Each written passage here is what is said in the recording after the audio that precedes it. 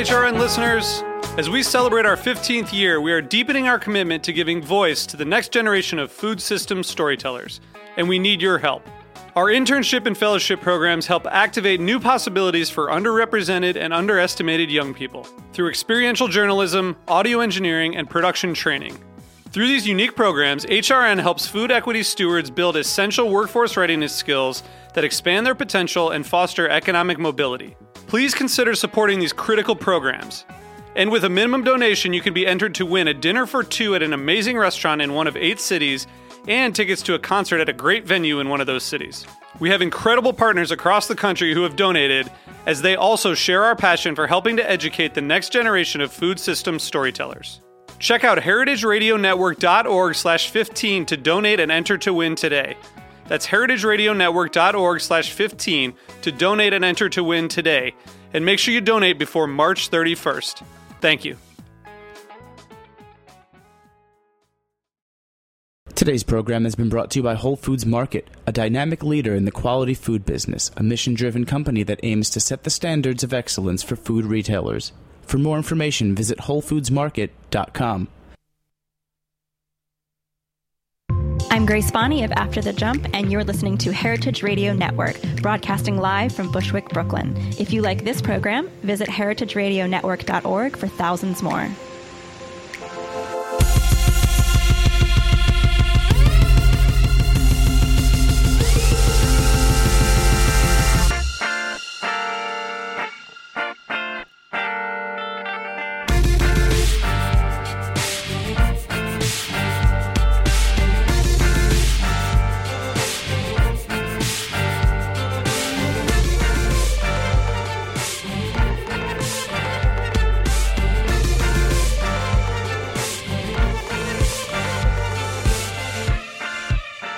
Hey, and welcome to the Food Scene on heritageradionetwork.org. I'm your host, Michael Harlan Turkel, here today with Renee Erickson.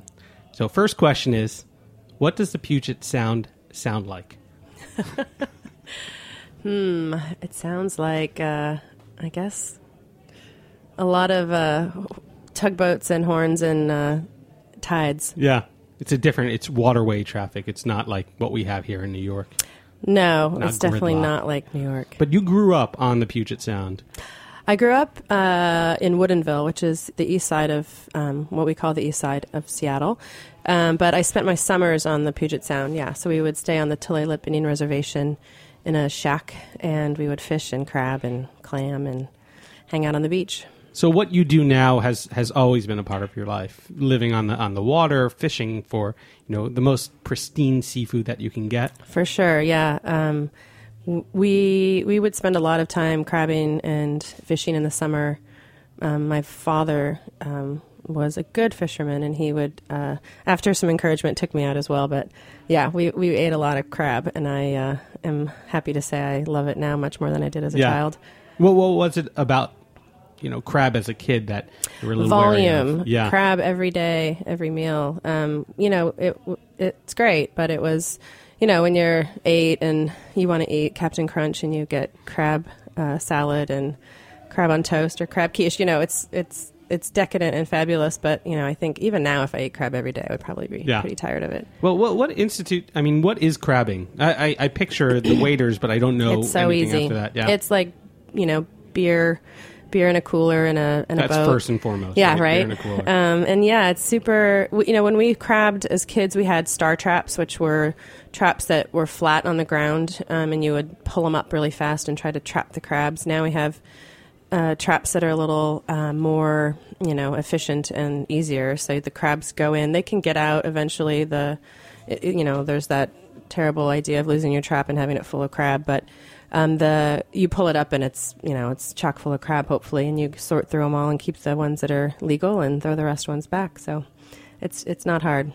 Excellent. One day I will come out and go crabbing. I will take you crabbing for sure. And I will bring the beer. It's great and all to talk about, fish and seafood and that aspect of your life. But what I found most fascinating is, you went to school for printmaking.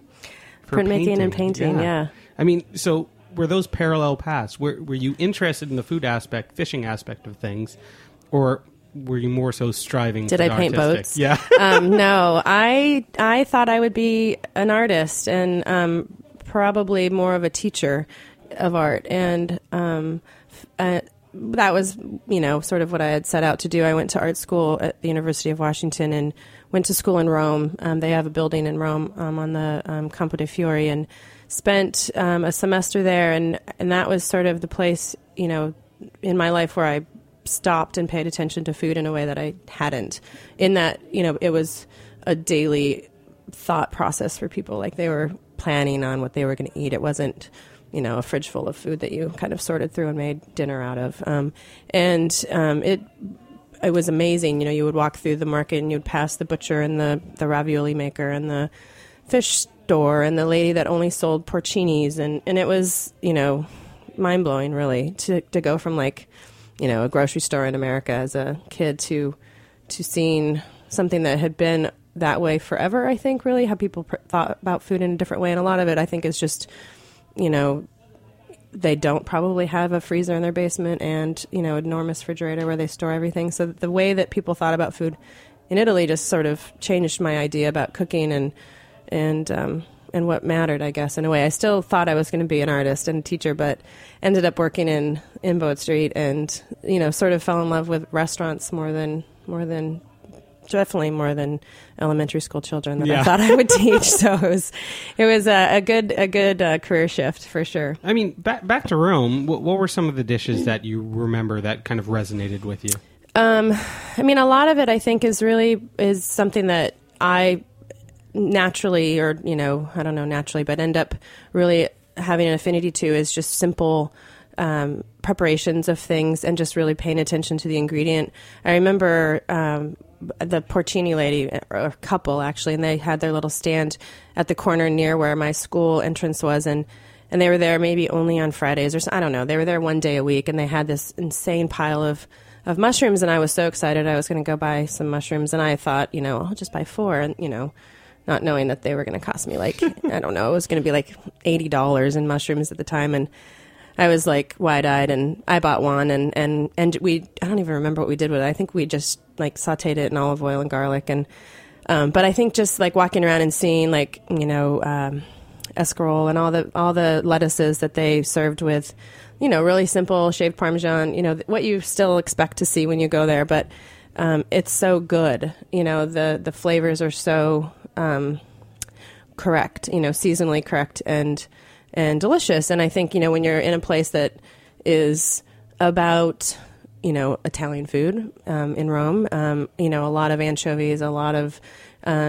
tripe, garlic, all those sort of dishes, you sort of crave that and want that. And so I think, that, not that I'm in a place that has that specific of a style of food. I think seafood is one of them, as well as just being really seasonally appropriate has been something that has kind of transferred into how I think about food for sure. So, I mean, with this affinity towards food and cooking, I mean, you never went to culinary school. Nope. How did you land at Boat Street back in Seattle? I literally drove by it needing a job and thought it was charming and interesting, and stopped in, and a woman, her name's Seema Prasad, who I went to high school with, was managing it, so to speak. I mean, we were both really young and kind of clueless, so it was fun to walk in and be like, I need a job, and it's someone I knew. So she hired me with pretty much no reason to hire me. And I started serving and didn't really love it. And so I just asked if I could work in the kitchen. So I learned to prep, like anyone does, and bake and do all sorts of kind of all the fill-in kind of work.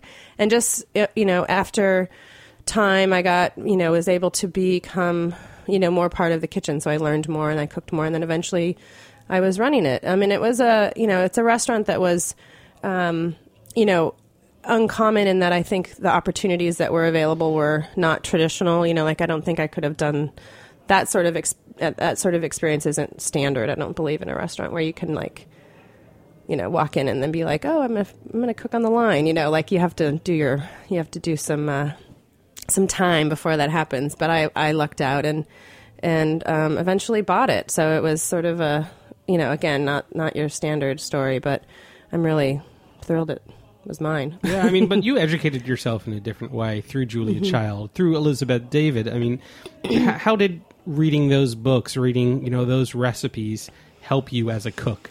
I think their honesty towards making decisions about food and sort of their attention to tradition and simplicity. Like, one of my favorite recipes is a strawberry jam recipe, and Elizabeth David, where it's just like strawberries, sugar, cooked till done. It's like there's nothing there. It's this really hysterical, no help. But, I think, their attempt to, or her attempt to, encourage the cook to interact with what they're doing rather than having someone be like, in 20 minutes, put it in the freezer and check it and make sure, there's all that sort of like hand holding. And she's just like, I got other things to tell you about. So, I think, I'm not a trained cook in that regard. So I don't have, every trick up my sleeve or anything. And so I'm definitely more of a kind of pay attention and see how things go and react to it rather than like have a exact plan. Yeah, I love how the book, A Boat, a Walrus, and a Whale opens up with Boat Street cream scones. Yeah. And the blackberry jam. Two very simple but very particular recipes. 'Cause I know I've made scones before and they've turned out terribly. Sure, most of them do. Yeah, but I mean, what was that hand-holding? What was that you learned about how to make the best scone possible, how to make the best blackberry jam?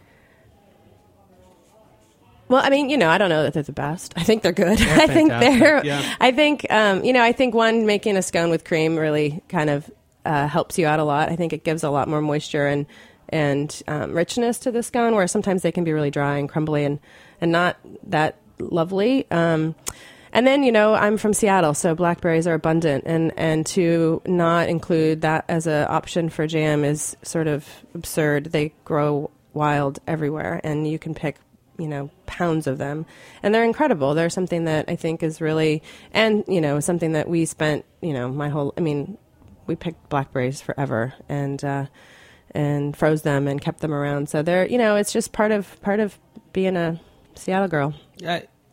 How fertile the land is in Seattle. It's amazing because going out there, there's this idea of it always being rainy, always being foggy. I mean, that's not true. No. We lie to everyone. Yeah. I'm sorry to dispel that. Yeah. But it's not true. It's stunning. It's beautiful. I went during July one year where it's just sun and everything's green and flush. It's a magical place. I mean, I think the weather isn't, it's still the Northwest, so we definitely have a fair amount of rain. But I think what people assume is that it's really cold and really rainy all the time. And, we're on the coast, so weather changes all the time. And we have a proper spring where it's, sunny and beautiful and then pouring down rain. And then summer comes and we have about 3 solid, hopefully 4 sometimes months of, 70 to 90 degrees. So it's super, super mild for summer weather. There's hardly any humidity. But yeah, it's pretty fantastic. And then we have the mountains, so we're kind of trapped between these perfect environments. Trapped. Yeah, happily. So we have the Cascades and the Olympics, and then the Puget Sound and the ocean. So we've got all you need. It's not a bad place. And a desert, which you grow amazing tomatoes in. So it's a great spot. And, aside from crabbing while younger, were you surrounded by all these things? Were you picking blueberries as a child, or was this a more culinary venture? No, we had a farm. I mean, not a farm, a garden. In Woodinville, when I was growing up, it was very different than it is now. Now it's, strip malls and wineries everywhere. And at that point, we had 2.5 acres, and my dad was a landscaper, so he had a lot of trees and things planted. We had a lot of fruit trees, and we had a garden, and we grew, everything: beans, tomatoes, carrots. One of my chores was to weed the garden, and there's many stories that my mother will tell of me eating more than weeding. But we spent a lot of time, growing things. We also had, the same sort of casseroles and all the other junk that we made in the 80s and 70s. But there was a lot of really great food in our family, for sure. I remember, the beach is the most kind of vivid memories of food. Mostly, I think, because it was harvested, and we would go fishing and get to, gut a fish and wait to grill it. And yeah, it's idyllic for sure to be able to do that as a child. And even now, like I feel really fortunate to be able to go crabbing and fishing and actually catch things. Fishing's tough. It's not easy to do. So crabbing is where it's super rewarding because you can really count on coming back with some dinner. Yeah. And you have that beer. Yeah, and you have Rainier. Yep, for sure. Excellent. We're going to take a quick break, come back, talk about pickles, oyster, wood fire, and so much more. Perfect. You've been listening to The Food Scene on heritageradionetwork.org.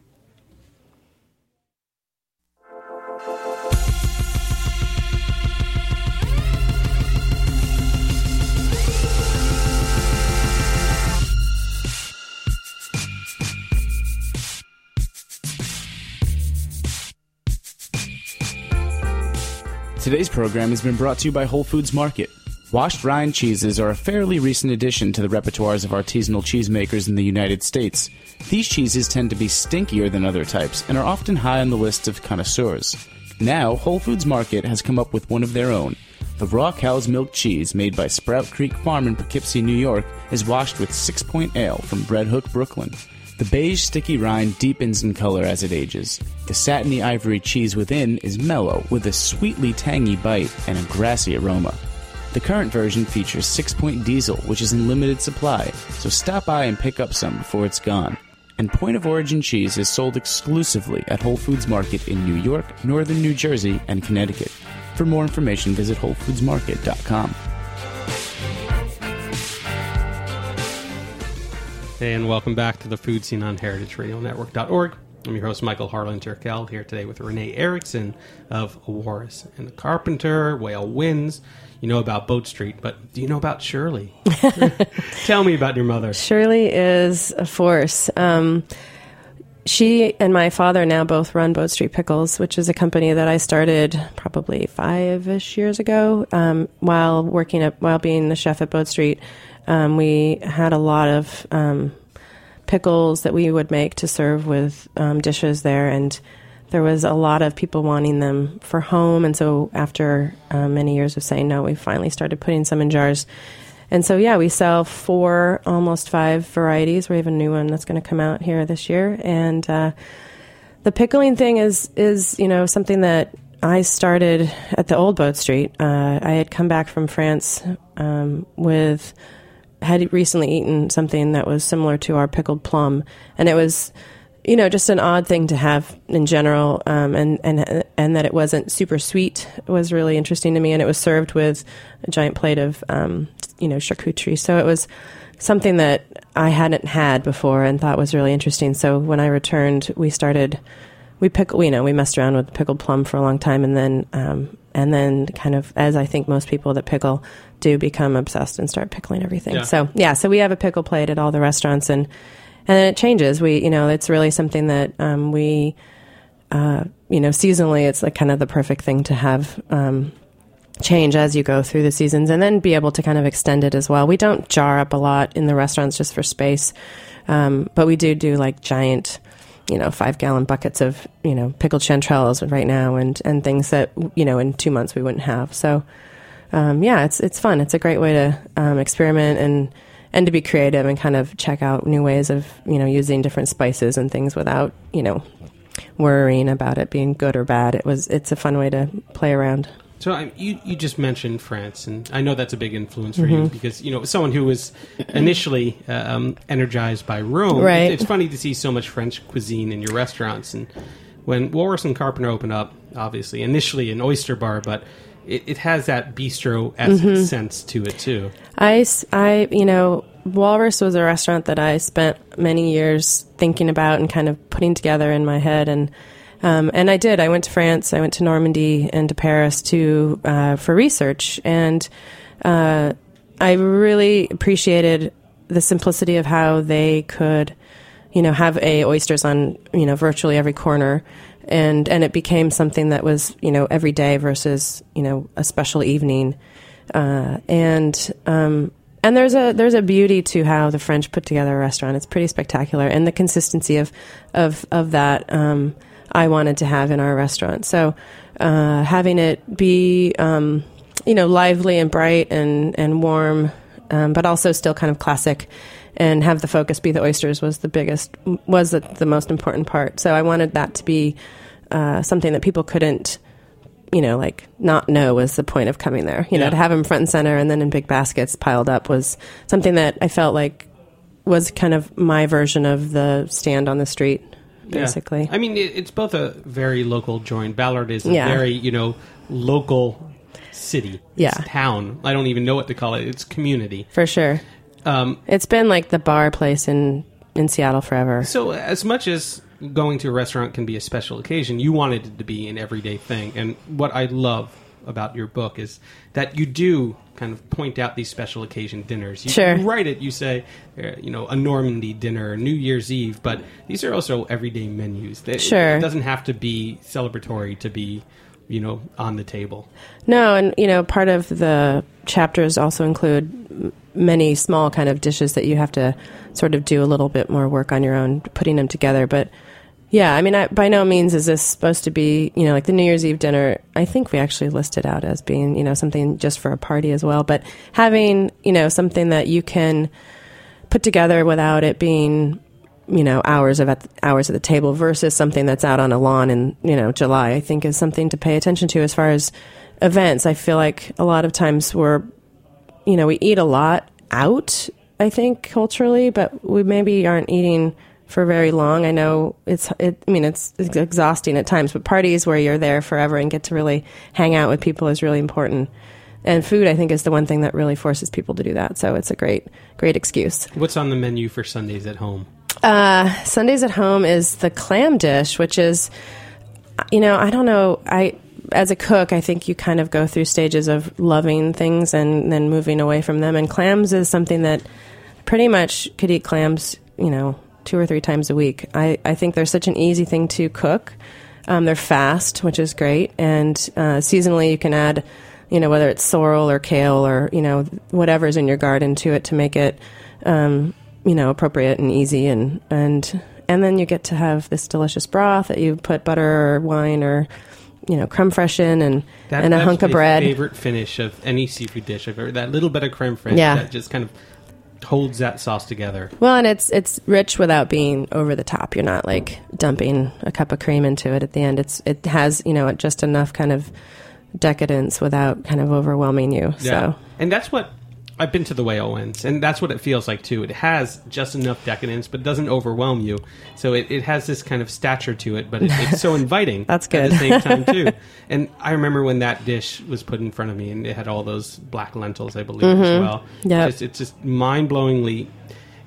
You don't think you're an artist, but you are when you see a dish like that, on the table. It's that was one of the kind of aha moments for me about the book, was sort of really seeing how my education is part of what I do now versus it's not a literal culinary education, but like my ability to kind of like pay attention to the world and incorporate artistically that into my food is something that I don't think I noticed as much until we were making decisions about the book, and I was really clear about some things, and I wanted it to be, certainly more artistic than just about cooking. So, yeah, it's fun. Tell me about the human Jeffrey Mitchell. Oh, the human. He did the cover for the book, and he's one of my oldest, dearest friends, and he was somebody who was my professor when I was in school at the University of Washington, and I have a painting degree and printmaking, but I don't know. I hope no one at my school is listening, but it was sort of a breath of fresh air meeting him at the school, because I think painting professors, at least historically at the UW, I felt there was a lot of what you were supposed to do, as far as being a painter, and it was so refreshing to meet Jeffrey, and just he can take anyone of any sort of level of talent and bring out what's best in what they do. And, I'm probably really lucky I'm not an artist in the world, because I don't know that I would do so well. But Jeffrey has this magical way of making you believe that what you're doing is worthwhile and good and relevant. And so I, thankfully am one of his friends, and he has really encouraged me and been part of my kind of growing as an artist in my career. So he, it made total sense to have him do the artwork for the book, because it was, kind of wrapping up all of his involvement in my life and the importance of his guidance as an actual artist. Yeah, I mean, I see that you reciprocate that with him, but you also extend it to other people you work with, like Hama Hama oysters. Yeah, I mean, there are amazing oyster recipes, like a grilled oyster with snail butter, but how do the two of you, Hama Hama, and your restaurants kind of collaborate? I think part of being a cook is really relying on your purveyors and your farmers and the relationships you build with them. And that's, maybe the best part of being a cook a lot of times is having somebody working really hard to give you the best thing for you to then sell to your guests. And, oysters is something for sure, you want to know who's doing it, and you want to trust that they're taking care of it and also taking care of, the environment and all the things that, the fallout of being a farmer is. You have to be responsible to what you're doing as well. And so as a cook, you want you want someone that you can trust. And I totally feel that way with Hama Hama. Local Roots is another farm in the book, and it's, it's super satisfying to have those relationships and be able to call and ask for something to be farmed special for you, or just know that you're going to get it every Tuesday and Friday, I love one of the little tips in the book is find a boat. Like, if it's not stocking a pantry, it's finding a boat. So tell me a little bit about Warnerloo. Walrus was a place that we hoped would be a place where fishermen would come, so they could roll up and, rubber boots and all, and sit down and have a beer and eat some oysters. And Warner was one of the many fishermen, proper fishermen that would come in, and he and many other people have done this as well. But he's a character. He's passionate about herring in particular, but other things as well. And he's shown up with all sorts of things. But herring is the most thing that has impacted our menus in the restaurants. And he brought us literally a giant lug of herring. He's like, here, do something with this, play with this. And since then, we now have, the smoked herring that's in the book. And I've been to Alaska with him to see the herring fisheries. And it's just, it's that same sort of thing where you just open up yourself to people being willing to, like, show what they love and bring it to you. And it's, it's the best way to get stuff. We have people bringing urchin in, and it's you sort of can't even believe it, that they're just walking in the door with a basket full of something for you as a gift. And, even abalone, people have brought abalone to us, and it's fun. It's the best, and it's just because you can see how excited they are, especially when it ends up on the menu and they can come in and have it, for dinner and tell, their bosses who think they're crazy for hauling around herring in Seattle. So it's great. But you also get to travel and explore a little bit, and you don't have to go too far to find Lummi Island. No, Lummi is a place that Jim Henkins, who's the photographer, he has a home, thankfully, right across the beach, and we spent a lot of time there fishing and crabbing and testing recipes. And he, recently we went to see the reef net fishing, which is a fantastic, cool way of fishing, which I had really no concept of other than seeing the gear out on the water and wondering how it actually works. But we got to go and watch it, and it's it's one of those things that is in decline as far as the it's just not as easy as dropping a gill net, so people aren't and it costs more, so there's lots of reasons why the gear have gone from I think 400 to 40 or something like that in the Northwest. But 2 hours and you're on the beach, and it's crazy, so beautiful. And one of the recipes are these stunning raw spot prawns. That was probably one of the best days. We were out off of Susha Island, which is near Lummi and Orcas, and actually Dan, who's sitting next to me, he was spot prawning with us, and we set a trap, and I think we got one measly little spot prawn, and we had to get more because we had nothing. It's not like we had a backup of spot prawns for the shoot, so we were he was the eternal optimist, and we dropped it down and I think drank some beer and waited and ended up with a giant bucket of spot prawns, which was fantastic. But yeah, we had lime peel and some olive oil, and just, it's amazing. They come out, they're like 300 feet in the water, and when you pull them up, they start to turn bright orange, and their eyeballs kind of are like this iridescent blue, and they change like right before your eyes as they come up out of the water.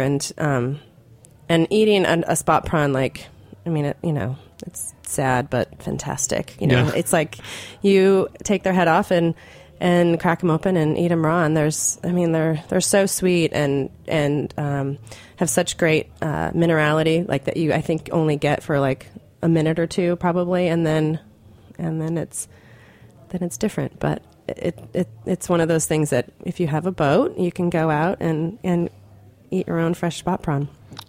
How clean and pure this book is, not just in its imagery, but in its recipes.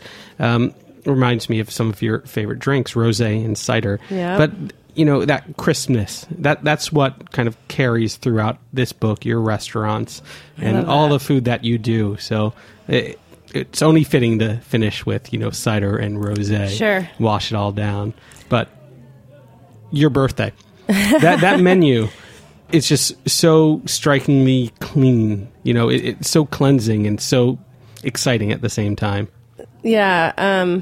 My birth, it is sort of a joke now that we call it a national holiday, even though it's not. I'm a Leo, and my birthday is in August, and in Seattle, you're guaranteed sun in August. So it's always a reason to throw a big party, because you can be outside and you can invite your friends. And that was something that my parents did as when I was a kid. We would have big outdoor parties with badminton and, hand cranked strawberry ice cream.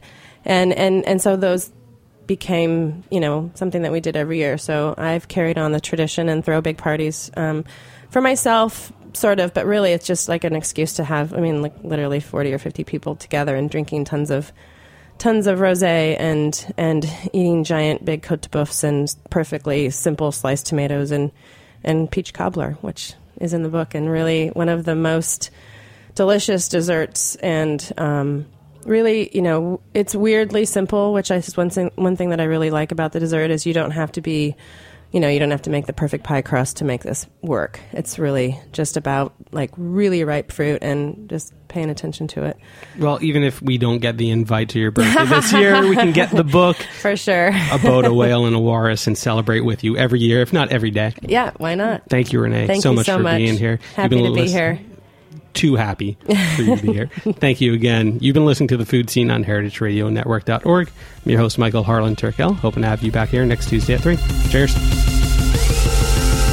Thanks for listening to this program on heritageradionetwork.org. You can find all of our archive programs on our website or as podcasts in the iTunes store by searching Heritage Radio Network. You can like us on Facebook and follow us on Twitter at heritage_radio. You can email us questions anytime at info@heritageradionetwork.org. Heritage Radio Network is a 501c3 non-profit. To donate and become a member, visit our website today. Thanks for listening.